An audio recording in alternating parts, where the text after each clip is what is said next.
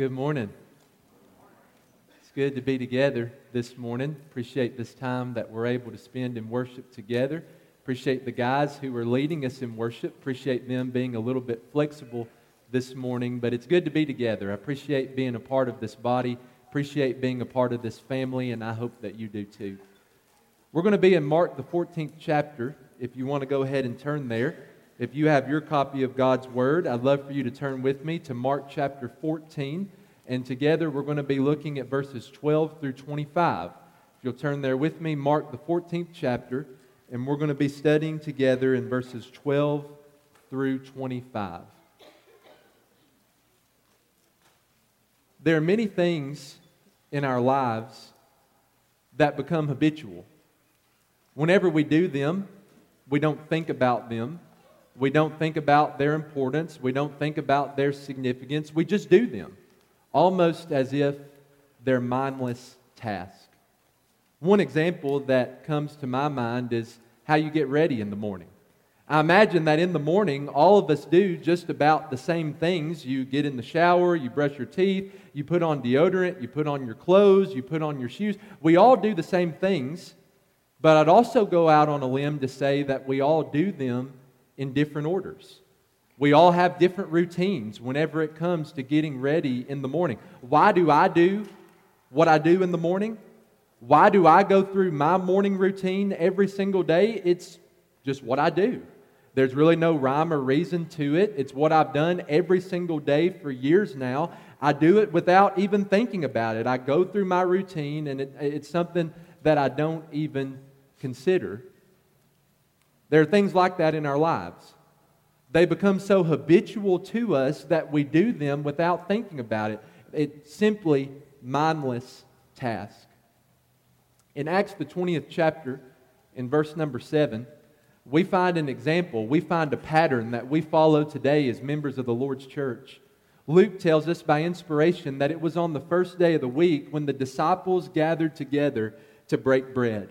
More than likely in that context, Luke is referring to the Lord's Supper whenever he talks about breaking bread. As Christians today, we gather together every first day of the week for that purpose.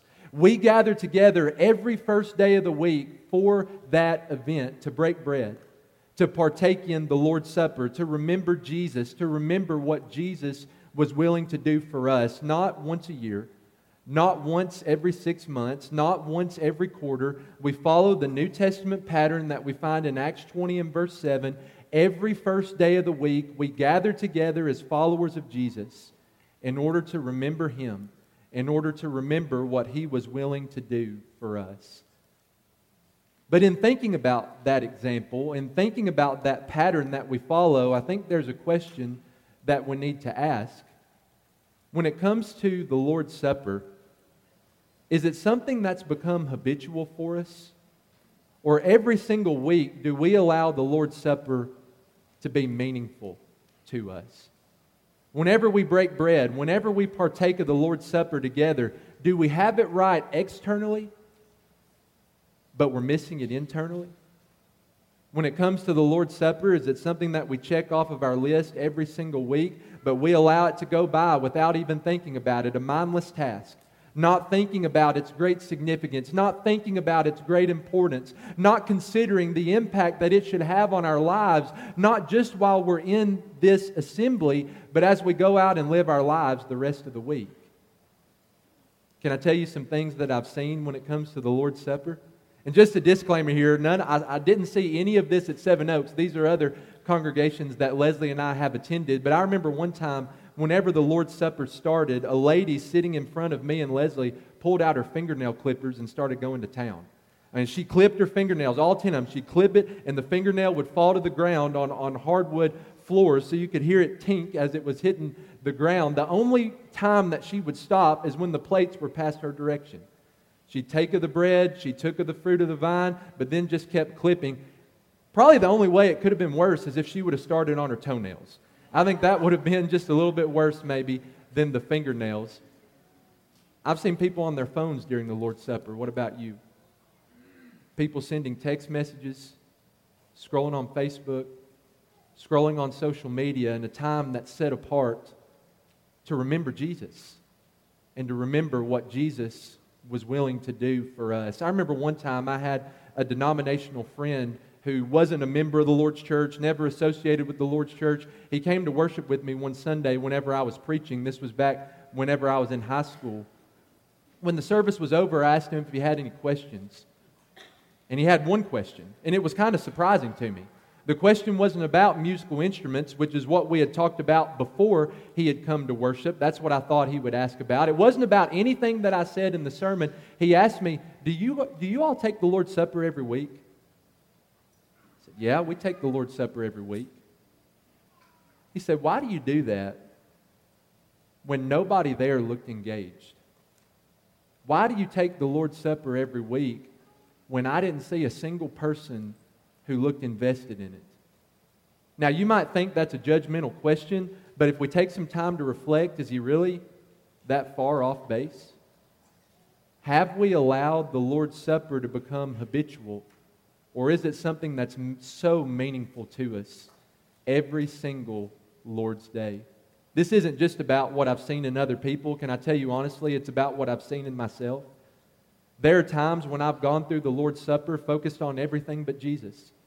There are times when I've gone through the Lord's Supper thinking about what I'm going to say, what I'm going to preach about in a few minutes, what I'm going to eat for lunch a little bit later in the day, some things that I have planned throughout the week. Perhaps we need to spend some time here.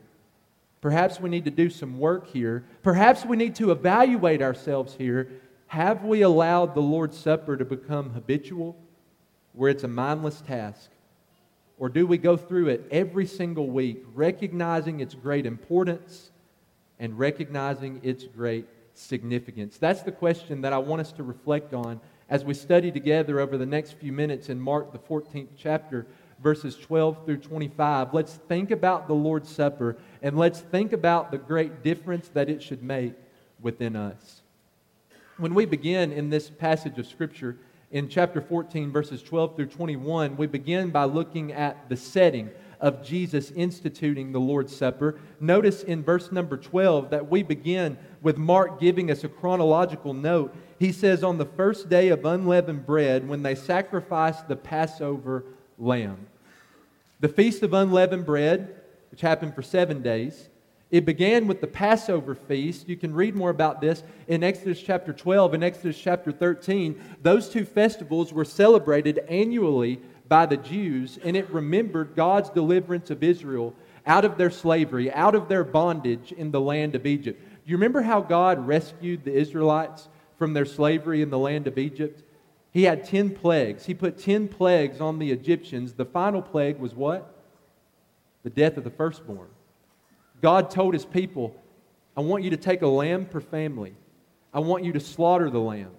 Take the blood of the lamb and put the blood on the doorframe of your house. When the 10th plague happened and God was passing over these different houses and residences, if there was blood on the doorframe of the house, He passed over it, hence the Passover. If there was blood on the doorframe, God passed over the household. If there wasn't blood on the doorframe, then the firstborn in that household was killed.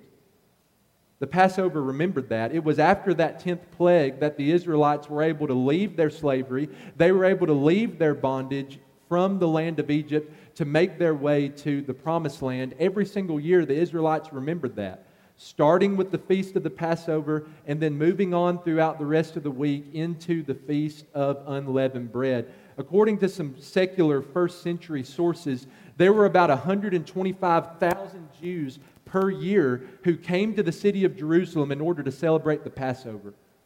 That's where Jesus and His disciples are in Mark chapter 14. This is the night before His crucifixion. This is the night before He's going to be sacrificed for our sins. As we mentioned in our prayer, taking the world's sins upon His shoulders.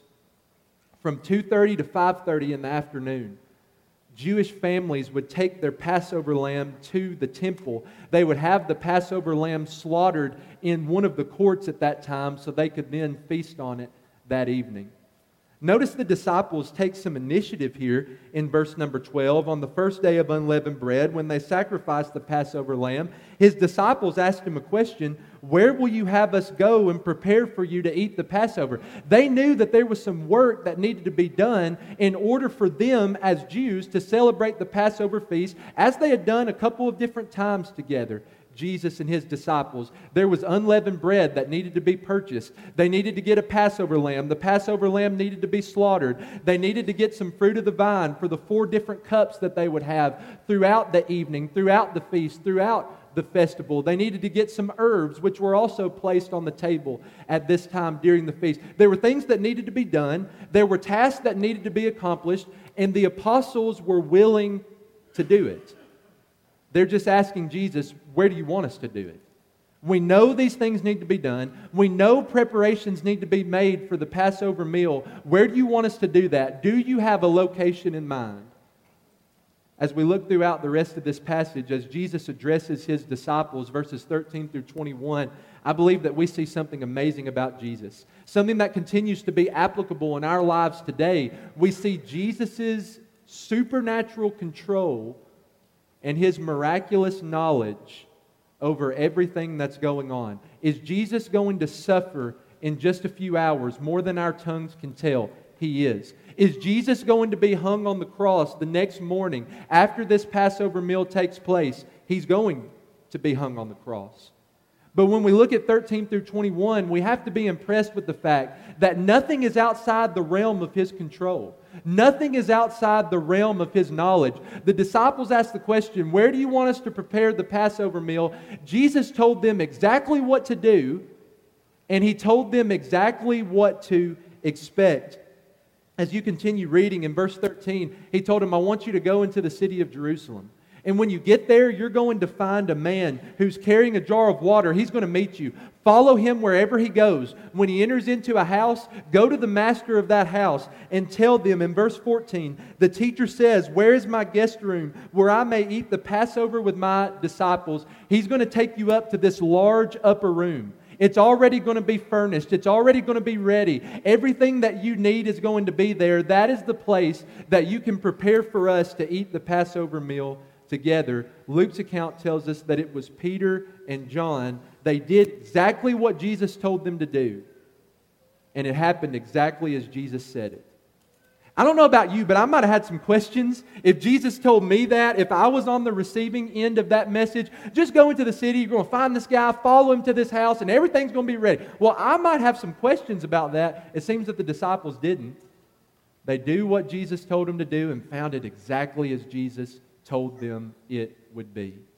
So they prepared the Passover meal. You look at verse number 17, the evening came. As the preparations for the Passover meal were made, they reclined at the table together in order to share that Passover meal, and Jesus reveals that one of his disciples is going to betray him. As readers of the Gospel of Mark, we already know that. Because back in Mark 14, verses 10 and 11, Mark told us about how Judas Iscariot went to the chief priests and the scribes in order to betray Jesus to them. We're already clued in on this, but here we find it from Jesus' own lips. One of the men sitting with him at this table, one of the men dipping in the same cup that he's dipping in, is going to betray him over to his enemies. And all the disciples, they were distressed. They were sorrowful, asking the question, is it going to be me? Even Judas in Matthew 26 and 25 answered, is it I, Rabbi? Jesus told him, you have said so. You continue reading in Mark the 14th chapter, Jesus says that the Son of Man is going to go as it's written of him. Perhaps he's making a reference here to Psalms 41 in verse number 9, where perhaps speaking prophetically, the psalmist says, even my close friend in whom I trusted, who ate my bread, has lifted his heel against me. Jesus is the ultimate fulfillment of that. He's going to go as it's written of him, but notice there's going to be consequence. This is in 21. But woe to that man by whom the Son of Man is betrayed. It would have been better for that man if he had not been born. And so this is the setting. This is what's leading us towards our scripture reading from verses 22 through 25, where Jesus actually institutes the Lord's Supper. They're preparing the Passover meal. They sit down to eat the Passover meal. Jesus demonstrates that everything in this circumstance, it's inside of his control. There's nothing outside the realm of Jesus' knowledge as He is marching closer and closer to the cross that He's going to hang on for 6 hours. I believe that Jesus uses that control, Jesus uses that knowledge to institute something that we still partake in today, what Paul in 1 Corinthians chapter 11 calls the Lord's Supper. We might be tempted to think that the Lord's Supper is something new, that Jesus invented it out of thin air. Jesus completely came up with the Lord's Supper, and it was something that was unique to Him. It was something that was original to Him. Notice that's not what we find in Mark the 14th chapter. As the preparations for the Passover meal were made, as they were sitting and eating the Passover meal together, Jesus takes the opportunity to institute the Lord's Supper. We might call the Lord's Supper this new and reoriented Passover feast. Jesus takes the Passover feast, takes certain elements of the Passover feast, He reworks it, He revamps it into something that is designed for His followers. So let's notice that together. As Jesus institutes the Lord's Supper, in this new reoriented Passover feast, we see that the symbols are going to take on new meaning. We mentioned a little bit earlier, as we were talking about the setting of this passage of Scripture, that there were two main symbols, two main emblems that the Feast of Unleavened Bread, or the Passover, was concerned with. The first is unleavened bread. Now, some of you might be looking at the graphic that I have up on the screen and looking at that bread, thinking that doesn't look very unleavened. Well, it's the only graphic that I could find, okay? The internet only has so many resources. But during the Feast of Unleavened Bread, during the Passover, you couldn't even have leaven in your house. You had to feast on unleavened bread, and there was a reason for that. As the Israelites were leaving the land of Egypt, as they were leaving their slavery and bondage, they had to do it quickly. They had to do it suddenly. They didn't have time for the bread to rise. They didn't have time for the leaven to fulfill its purpose. And so God told them back in Exodus 12 and 13 that this is to be about unleavened bread, and that's what they continued to do as they celebrated it every single year. Jesus takes that same symbol, He takes that same emblem, and He gives it a new meaning. Look at that in verse 22. As they were eating, He took bread, and after blessing it, broke it and gave it to them and said, "Take, this is my body." No longer is the unleavened bread symbolic of the Israelites having to quickly and suddenly leave the land of Egypt. Jesus takes the unleavened bread and says, "This is my body." The unleavened bread is representative not just of the body that served people and ministered to people and loved people for about 3.5 years, but the unleavened bread is symbolic of the body that was beaten, the body that was scourged, the body that was nailed to the cross and hung there for about 6 hours. But there's another symbol here, there's another emblem, and that's the cup. The fruit of the vine, the other gospel accounts call it. During the Passover feast in the first century, they had 4 different cups that they would drink from, and each cup represented a different aspect of God's deliverance of Israel from Egypt. Once again, Jesus takes that same symbol. He takes that same emblem and He gives it a new meaning in verse number 23. He took a cup, and when He had given thanks, He gave it to them, and they all drank of it. And He said to them, "This is my blood of the covenant, which is poured out for many." Matthew, in his account, in Matthew 26, 27, and 28, adds at the end of that, it's for the forgiveness of sins. "Drink of it, all of you, for this is my blood of the covenant, which is poured out for many for the forgiveness of sins." The cup no longer represents the blood of the Passover lamb that was spread on the doorpost. Now the cup, the fruit of the vine, represents the blood of the Passover lamb who was hung on the cross. No longer does the cup represent different aspects of God's deliverance of Israel from Egypt. Now the cup represents God's deliverance and salvation that He offers to all of humanity through His only unique Son, Jesus Christ. And so we see the same symbols, the same emblems taking on new meaning. Number 2, in the Lord's Supper, this new reoriented Passover feast, there's a shift in audience. When you go to scriptures like Exodus chapter 12, verses 43 through 48, we're not going to read through all of that, but when you observe the Passover meal or the Feast of Unleavened Bread, you had to live under the Old Covenant. You had to live in subjection to the Old Testament law to the point that if you were a foreigner and you were wanting to eat of the Passover, or you were a servant that was bought into an Israelite household, you had to be circumcised in order to even partake in this festival, this annual feast. In order to observe the Passover, you had to be a part of the Old Covenant that God made with the nation of Israel. Notice here there's a shift in audience. In verse number 24, did you catch it? Jesus says, "This is my blood of the covenant." Luke gives a little bit more detail in chapter 2 and verse number 20. "This cup that is poured out for you is the new covenant in my blood." Can you see the shift in audience here? If you were going to observe the Passover, you had to live under the old covenant that God made with Israel. But in order to take part in this new reoriented Passover feast, you need to be a part of the new covenant that's only available through the blood of Jesus. You had to be a Jew in order to observe the Passover, but the audience shifts.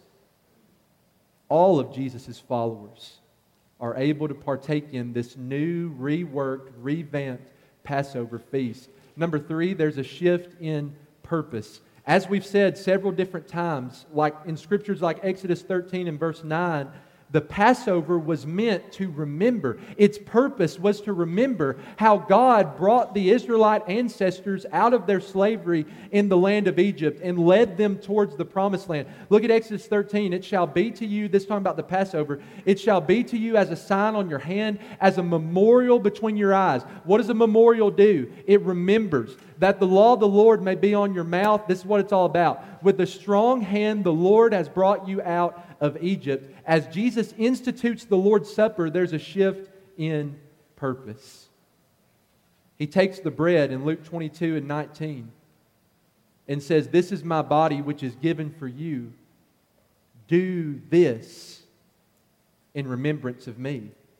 He takes the cup in 1 Corinthians 11 and verse 25. "This cup is the new covenant in my blood. Do this as often as you drink it." How? What's the purpose? In remembrance of me.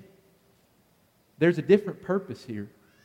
No longer is it about remembering God's deliverance of Israel from their slavery in Egypt. In this new reoriented Passover feast, it's all about Jesus. It centers on Jesus. It's all about remembering His body. It's all about remembering the blood that He was willing to shed for us. And then what a powerful reminder as this text closes out in verse 25, that as we take the Lord's Supper, Jesus is present among us. He tells His disciples, "Truly I say to you, I will not drink again of the fruit of the vine until that day when I drink it new with you in the kingdom of God." I believe that Jesus is pointing forward to what happens about 50 days later. Remember Acts chapter 2 on the day of Pentecost, whenever the church was established, the kingdom of God came from heaven to earth in the form of the church. 3,000 souls repented and were baptized for the forgiveness of their sins. Acts 2 and verse 38. And when you skip down to Acts 2 and verse 42, those new converts who now made up the Lord's church devoted themselves to 4 things. One of them was to the breaking of bread, or the observance of the Lord's Supper. The kingdom of God is established on earth in the form of the church. The church begins to take part in this new reoriented Passover feast. They begin to take part in what Jesus instituted on the night before His death, what we call the Lord's Supper. And Jesus wants them to know, I'm there with you. Jesus wants them to know, I'm there in the midst of you. When we take the Lord's Supper, we're not talking about something that Jesus instituted. He told us to do it, and then He took some steps back and said, now you can have it. Every single week when we take the Lord's Supper, Jesus is present among us. You know how I like to picture it? I like to picture myself going back in time, talk about time travel, going back in time and sitting at the table with Jesus and His disciples. That's what we're doing.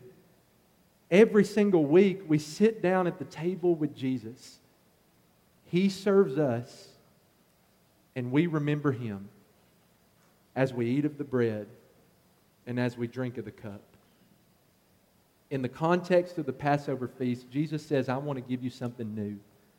He takes the Passover feast, He reorients it, He reworks it, He revamps it into what we call the Lord's Supper, where the same symbols take on new meaning, where there's a shift in audience, there's a shift in purpose, where He's present among us, where we sit down at the table, not just with one another, but we sit down at the table with Jesus in order to remember Him as those who are a part of the new covenant.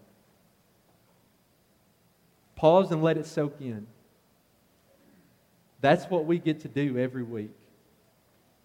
Every single first day of the week, we get to take part in this new, reoriented Passover feast. I love the questions in 1 Corinthians 10 and verse 16. The cup of blessing that we bless, is it not a participation, underline that word, is it not a participation in the blood of Christ? The bread that we break, is it not a participation in the body of Christ? What are we doing whenever we take the cup? We are participating together, collectively, in the blood of Jesus. What do we do whenever we take the bread? We are participating, we are active participants in the body of our Lord and Savior, Jesus Christ. We live in such an individualistic culture. And you might be tempted to think in the Lord's Supper, it's just about me, and it's just about me remembering Jesus and remembering what He was willing to do for me as an individual. This is not an individual act. Why do we call it communion? Because this is something we do together. This is a collective act where as members of the body of Christ, we are able to remember our Lord together, to participate in His blood and to participate in His body. And so perhaps the question that we need to spend some time thinking about, have we allowed the Lord's Supper to become habitual? Or is it something every single week that is so meaningful to us? Is it something that we check off the list? Do we go through it mindlessly? Or as we go through the Lord's Supper every single week, are we intentional about reflecting on the Lord, remembering Him, remembering His body, remembering His blood, participating with one another, sitting down at the table with Jesus in order to have a memorial for Him? Is it habitual? What is it for you? Is it habitual? Or is it something that you have decided to make very meaningful? What's so neat about where we are right now is that we have the opportunity to practice what we spent some time talking about today. That doesn't happen every single week, does it? Many of the things that we talk about from Scripture, we have to go out and live in our daily lives throughout the rest of the week. This morning, as we've considered the Lord's Supper, we have the opportunity to put it into practice right here and right now. So in just a few moments, Benny's going to come. He's going to lead us in one more song that's going to further prepare our minds for the Lord's Supper. And then we're going to have our guys come back up and lead us in this new, reoriented Passover feast. I want to challenge you to leave your Bible open. I want to challenge you to reflect on the things that we've discovered from Mark the 14th chapter today. Not just today, but moving forward. Let's not allow the Lord's Supper to be habitual, but let's allow it to be very meaningful. Benny, would you come and lead us in one more song?